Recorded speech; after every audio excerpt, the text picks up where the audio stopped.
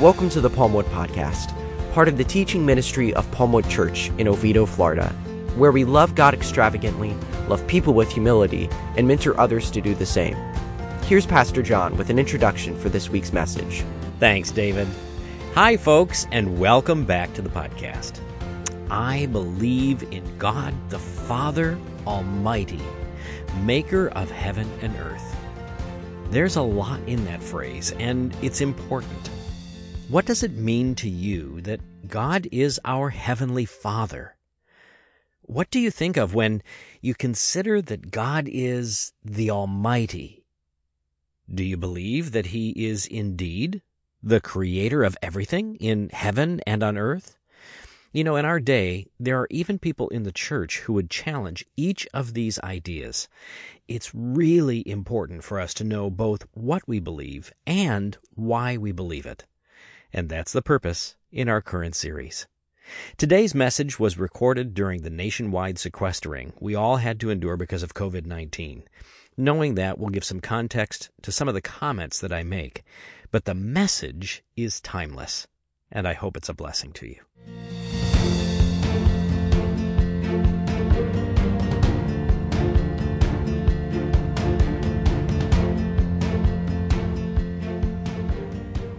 Chapter 17, verses 22 through 30.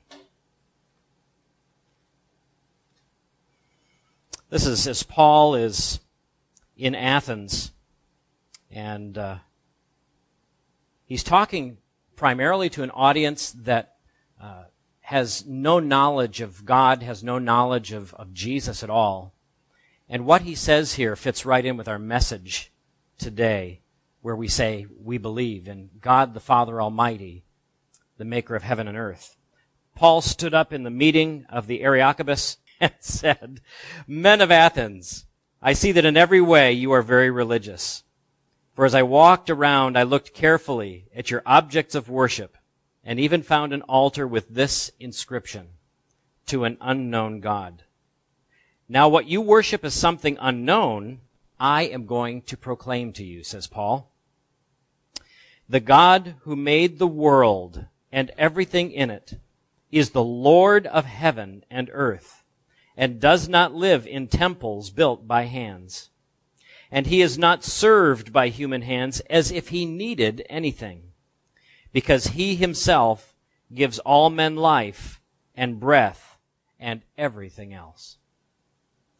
Our God is the Creator. Our God is the Almighty. And Paul begins to explain that to them. So, I want us to begin today by thinking about what we said last week. And for those of you that weren't with the webcast last week, we talked about what the words mean, "I believe," when we actually say those words, "I believe."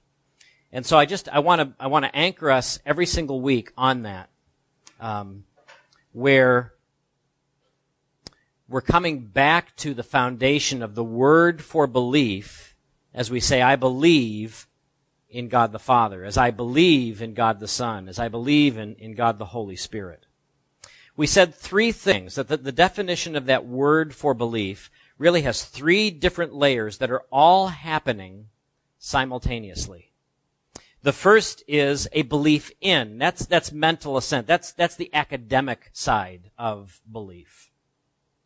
The second is to have confidence in, and this is where the belief takes it a step further and recognizes the consistency or the faithfulness of what we're putting our faith in. But it's the third level that makes it very, very different, and that is trust in. And this is, if you remember from last week, this is what we called wheelbarrow faith. And if you don't know what we mean by wheelbarrow faith, I would encourage you to go back to last week's sermon. There's a story right at the introduction, at the beginning of the message, that explains why we're calling it wheelbarrow faith. But that's what we're talking about here today, is having full trust in that actually says, my whole life is in your hands. I'm giving everything I am to you, and I'm trusting that you are going to use me for your glory. So as we say, we believe in God, the Father Almighty, the Creator of heaven and earth, we believe, we're talking about trusting in him, not just a mental assent. Let's remember that as we pray.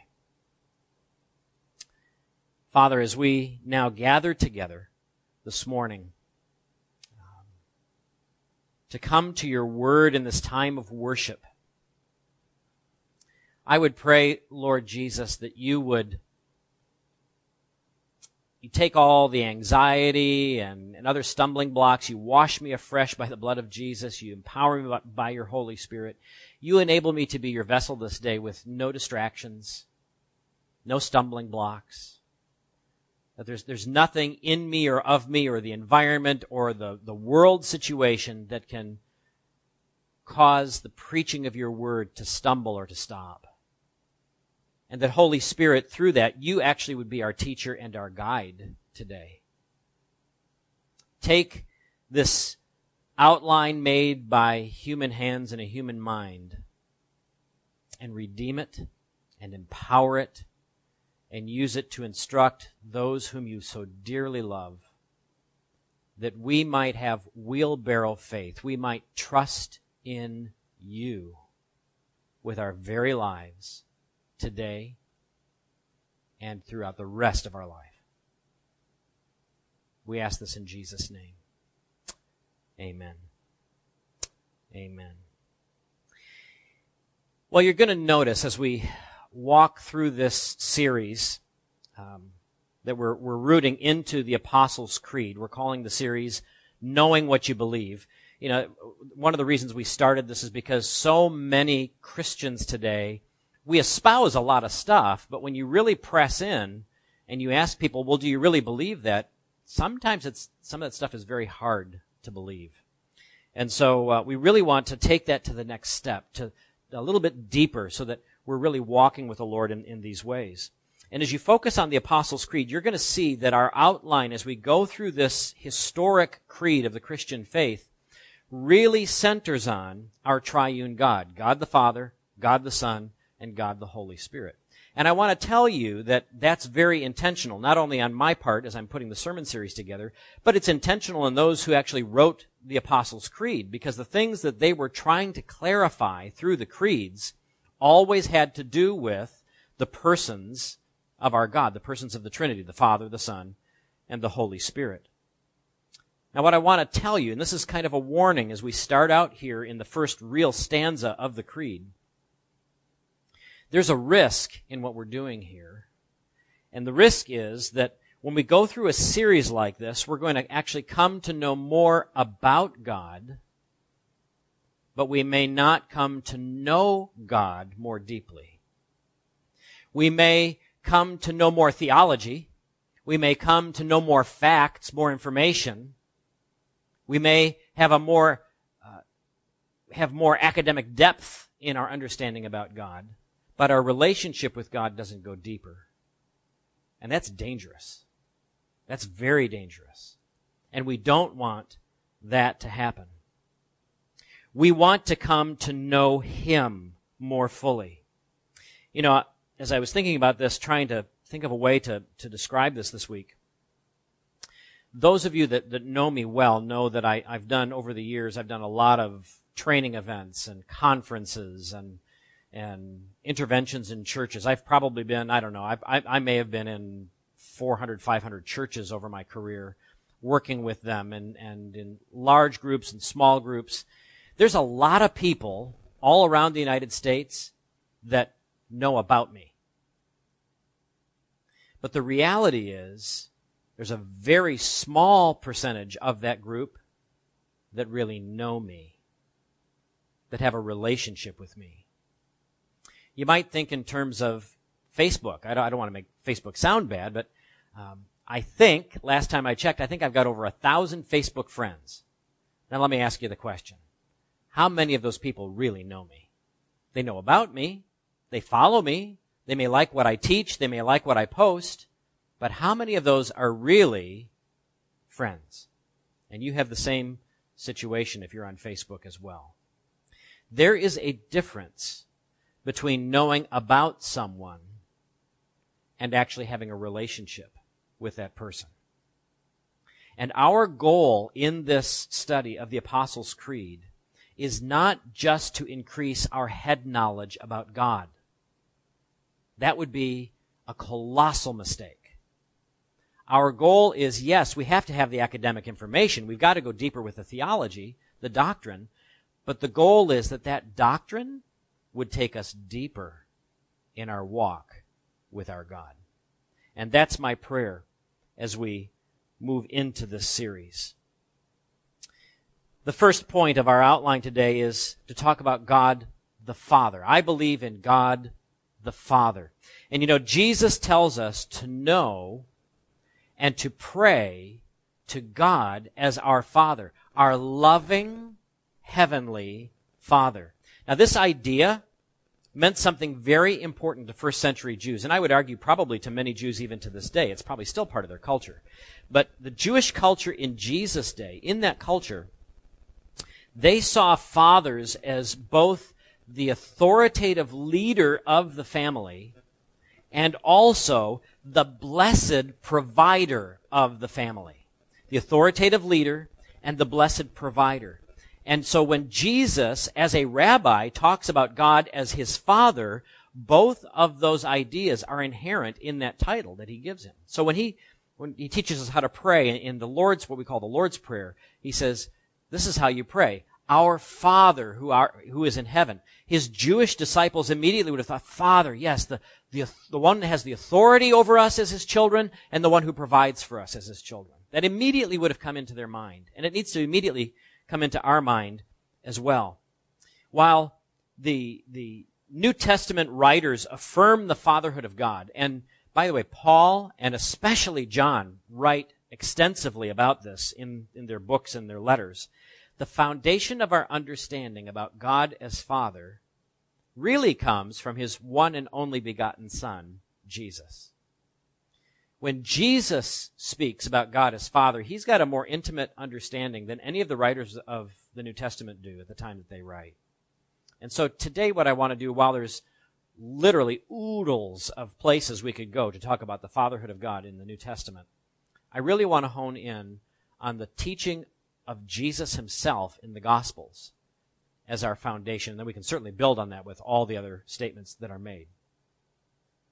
The first thing that we learn is that God shows mercy to sinners. Luke 6, verses 27 through 36. And by the way, if you're not a regular person with us at Palmwood Church and you'd like to have these notes, you can go to the Palmwood app or you can go to the Palmwood website, www.palmwoodchurch.com, PALMWOOD church.com. And then there's a tab across the top, Resources. When you click on that, one of the options will be Sermons. You can go right to today's sermon and download the PDF of these notes if you'd like to have those. The Father shows mercy to sinners. Mercy. Now, those of you that are Palmwood people, you've heard me explain this before, but it's really critical. We can never be reminded about this too often. Mercy is God not giving us what we actually deserve. God not giving us what we actually deserve. The Bible tells us that because of our sin, you and I actually deserve separation from God. God is holy. He cannot be in the presence of that which is sinful. And so because of our sin, we deserve to be separated from God. We deserve his wrath, the Bible says, Romans chapter 1. We deserve punishment, what the Bible calls eternal damnation. That's hell is what we're talking about there. That's what we deserve. But God does not give us what we deserve. Instead, the first thing he does is he offers us Christ and Christ's sacrifice on the cross of Calvary. We don't deserve it, but he offers that to us so that if we receive that, if we accept that, if we follow Jesus, if we surrender to him as our master, and his sacrifice on the cross of Calvary then becomes our sacrifice as well, by faith, then we escape all those things that we actually deserve. Friends, that's mercy. And that is driven by the love of our heavenly Father. The second thing we learn is that the Father shows grace to the unrighteous. Matthew 5, verses 43 through 45. Okay, so mercy is God not giving us what we do deserve. Grace is God giving us something we don't deserve. You follow? They're kind of two sides of the same coin, and yet they're different. Mercy is God not giving us what we do deserve. Grace is God giving us what we do not deserve. It is God's grace that offers us complete salvation in Jesus Christ. It is God's grace that offers us a fully restored relationship with Him. It is God's grace that allows us to partner with Him in Christ's mission. Imagine that. If all God did was just forgive us of our sins, that would be more than we deserve. But He doesn't just stop there. He invites us to come in and be His instruments to tell other people about this wonderful good news that they can be redeemed in Jesus Christ. We don't deserve any of this, but the Bible tells us that it's lavished on us because of the love of our Heavenly Father. That's grace. The Father forgives sins. Mark 11:25. Please hear me. God is under absolutely no obligation to forgive anybody, ever. He's under no obligation to do that. And yet, He does. It is the love of our Heavenly Father that precipitates that forgiveness, that precipitates the whole sequence of events surrounding Jesus' life that sets you and I free from sin and its penalties. So, think of the most famous scripture passage in the New Testament. You probably see placards of it at most football games. John 3:16. For God so loved the world that He gave His one and only Son, that whoever believes in Him will not perish, but have everlasting life. How does that start? For God so loved the world. The whole effort that brings about our redemption, our salvation, is rooted in the love of our Heavenly Father. The Father knows and meets our needs. Here's that blessed provider side of the equation. Matthew 6, verse 8 and 32. And this is going to relate just as much, by the way, to God as Creator when we get there as it does to Him being Father. But it stands to reason that if He made us, then He knows what we need. Friends, He knows what we need better than we do. We think we know what we need. We know what we want. But He actually knows what's best for us. And that's this aspect of Him being our Father. The Father blesses with good gifts. Matthew 7, verses 9 through 12. As a loving Father, God does not just give us what we need, but He goes beyond that, and He gives us things that that bless us that are beyond what we need as well. He desires to bless us, the Scripture says. And this has been His heart from the very beginning. And He expects you and I to follow suit. We talked about this a little bit during the prayer time, or the offering time today. We talked about Abraham. Back in Genesis chapter 12, when Abram, before his name is changed to Abraham, when Abram meets God for the first time, and God says, I'm going to bless you, he pronounces this blessing. Genesis chapter 12, verses 1 through 3, he says, Abraham, I'm going to make your name great. I'm going to bless you, and I'm going to make you a blessing. Those who bless you, I will bless. Those who curse you, I will curse. And here's the bottom line of all this. And all the peoples, all the various ethnicities of the earth are going to be blessed through you.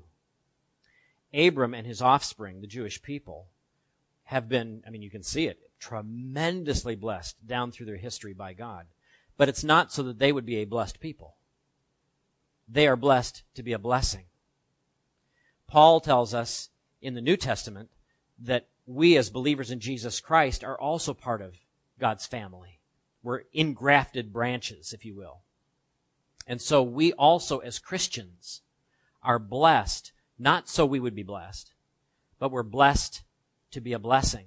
You see, God lavishes his love. God the Father lavishes his love by blessing us beyond our needs so that we in turn can represent him well and bless people around us beyond their needs. You know, in this time of crisis where there's a lot of people out of work and there are people in restaurants, for example, we'll just use that as the example, people in restaurants that are not getting their regular hours, not getting their regular tips. If God has blessed you, friend, when you go out and you go through the drive-thru someplace or you pick something up, last night we went to a local restaurant and did some pickup. If there's a place for you to give a tip, be extraordinarily generous. Bless them beyond what they need, because right now that speaks hugely to people. Make sure that you're supporting those who desperately need it right now as believers in Jesus Christ. God makes this idea of being blessed to be a blessing known from the time of Abraham, and it has been his heart all the way along. And if we are his children, then we need to act like our Father. The Father gives us his kingdom, which implies salvation, and this may be the most surprising. Jesus tells us that it actually pleases God to give us his kingdom. He tells us not to worry about what we need. The Father already knows what we need. We are to seek his kingdom and his righteousness and all that comes with it, and he'll give us whatever we need. It pleases God to cover us with his rule and his reign. And there is an inherent nod here to the salvation that comes with it. I believe in God the Father. The Father. It's essential for you and I to come and know God as our Heavenly Father so that we can know his heart and the depths of his love and provision for us.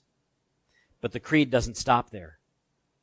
Because God is not just loving, he also is all-powerful. This is where we get to the Almighty. I believe in God the Father Almighty. Both the Old and the New Testament declare the omnipotence of our God. Omnipotence, that's a fancy $10 theological word. Let me define it for you. It means that God is able to do anything and everything within his holy will.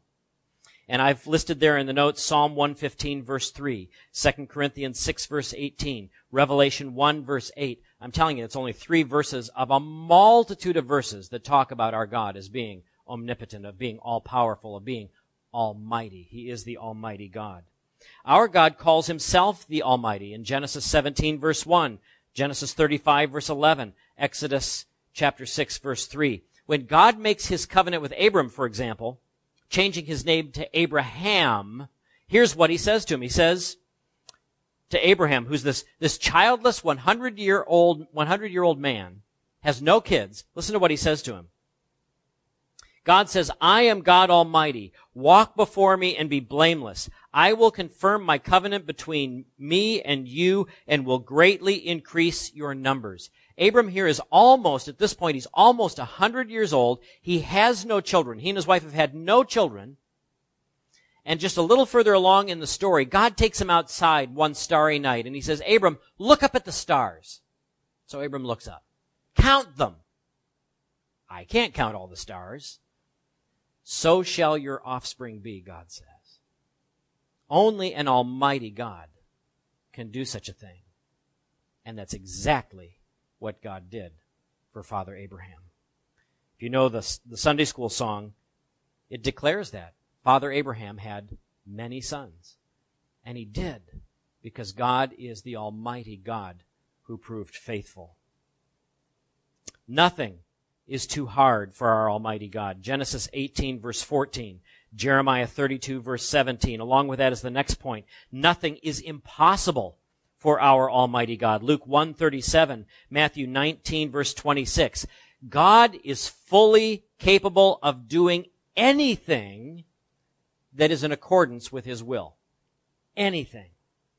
The gods of the other peoples around Israel were mute. They never spoke. God did. The gods of the other peoples around Israel were fickle at best and completely useless at worst. The gods of other peoples, they don't answer prayer. The gods of the other peoples, they're made of stone, they're made of wood, they're made of metal. But this God, Abraham's God, our God, the Almighty God, our God speaks. even today. Our God involves himself in people's lives. Our God cares. Our God loves. Our God answers prayer. Our God works miracles. We around this table here have seen them. He is the Almighty God. And the Apostle Paul tells us that our Almighty God can do things beyond our imagination. Ephesians 3, verses 20 and 21. Listen to what Paul, there's so many places where Paul starts, when he starts talking about God, you can see it, he gets all excited, and he breaks out into a doxology, a song of praise. And this is one of those places where Paul's been talking about God, and all of a sudden he just bursts forth in praise in Ephesians chapter 3. Now to him who is able to do immeasurably more than all we ask or imagine, according to his power that is at work within us, to him be glory in the church and in Jesus Christ throughout all generations, forever and ever. Amen. Our Almighty God is both holy and eternal. Revelation 4, verse 8, 11, verses 16 and 17. The Almighty God is holy. That means he is set apart. He is unique. He is different. He is infinitely other, which gives him a very clear perspective on everything because he's outside of all the problems that we face. He's outside of all the sin and evil in this world. He is on the outside looking in. He can see it all and has the perfect perspective of what is the truth. Our Almighty God is just and true in all that he does. Revelation 15:3 and 16:7. People don't always realize this, but God's holiness and his justice go hand in hand. He's not influenced by the evil that he has to judge. He's not moved by it in any way. He's outside of all that has fallen. He's outside of this broken world. He has the perfect perspective. Our God is holy. Our God is eternal. Our God is just. Our God is true in everything, in every way. Our Almighty God is the master of all creation, which brings us to the third and final point today. But first, let's go back. I believe in God the Father Almighty. He's not just the loving Father. He is also the all-powerful one. It is essential for us to come to know God as Almighty so that we can know and trust his power, his ability, his character, his justice. Our God is also the designer and creator of all creation. God is the creator of heaven and earth. Genesis 14:19.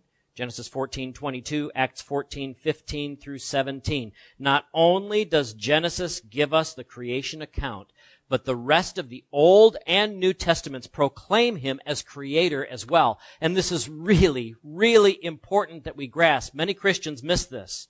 In fact, Ken Ham, who is the creator or the founder of the Creation Science Museum, proclaims that all Christian doctrine rests in a literal interpretation of Genesis, especially the first 11 chapters. Ham writes this, listen. Suppose that we are being questioned concerning doctrines that Christians believe. Think carefully how you would answer in detail. Why do we believe in marriage? Why do we believe in marriage? Why do we promote the wearing of clothes? How come? Why are there rules, right and wrong? Why are we sinners? What does that even mean? Why is there death and suffering in the world?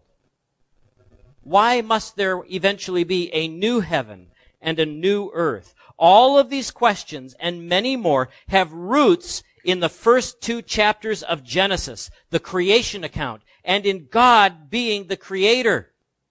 It's important that we understand these things. God the creator is to be revered. If you remember back a few months to our series on worship, we defined worship as being 3 things simultaneously. I'm going to test those who are sitting here in the room. Do you remember what those 3 things are? How about you at home? Do you remember what those 3 things were? We said worship defined rightly is 3 things together. Reverence, a holy and appropriate fear, not terror, but a holy and appropriate fear of God. adoration, a holy and appropriate love of God, and glory, a holy and appropriate obedience to God. See, reverence is the foundation of that definition.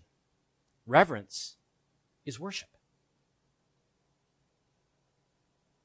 We worship God. We revere God. We have a healthy respect for God because He simply spoke and everything came into being.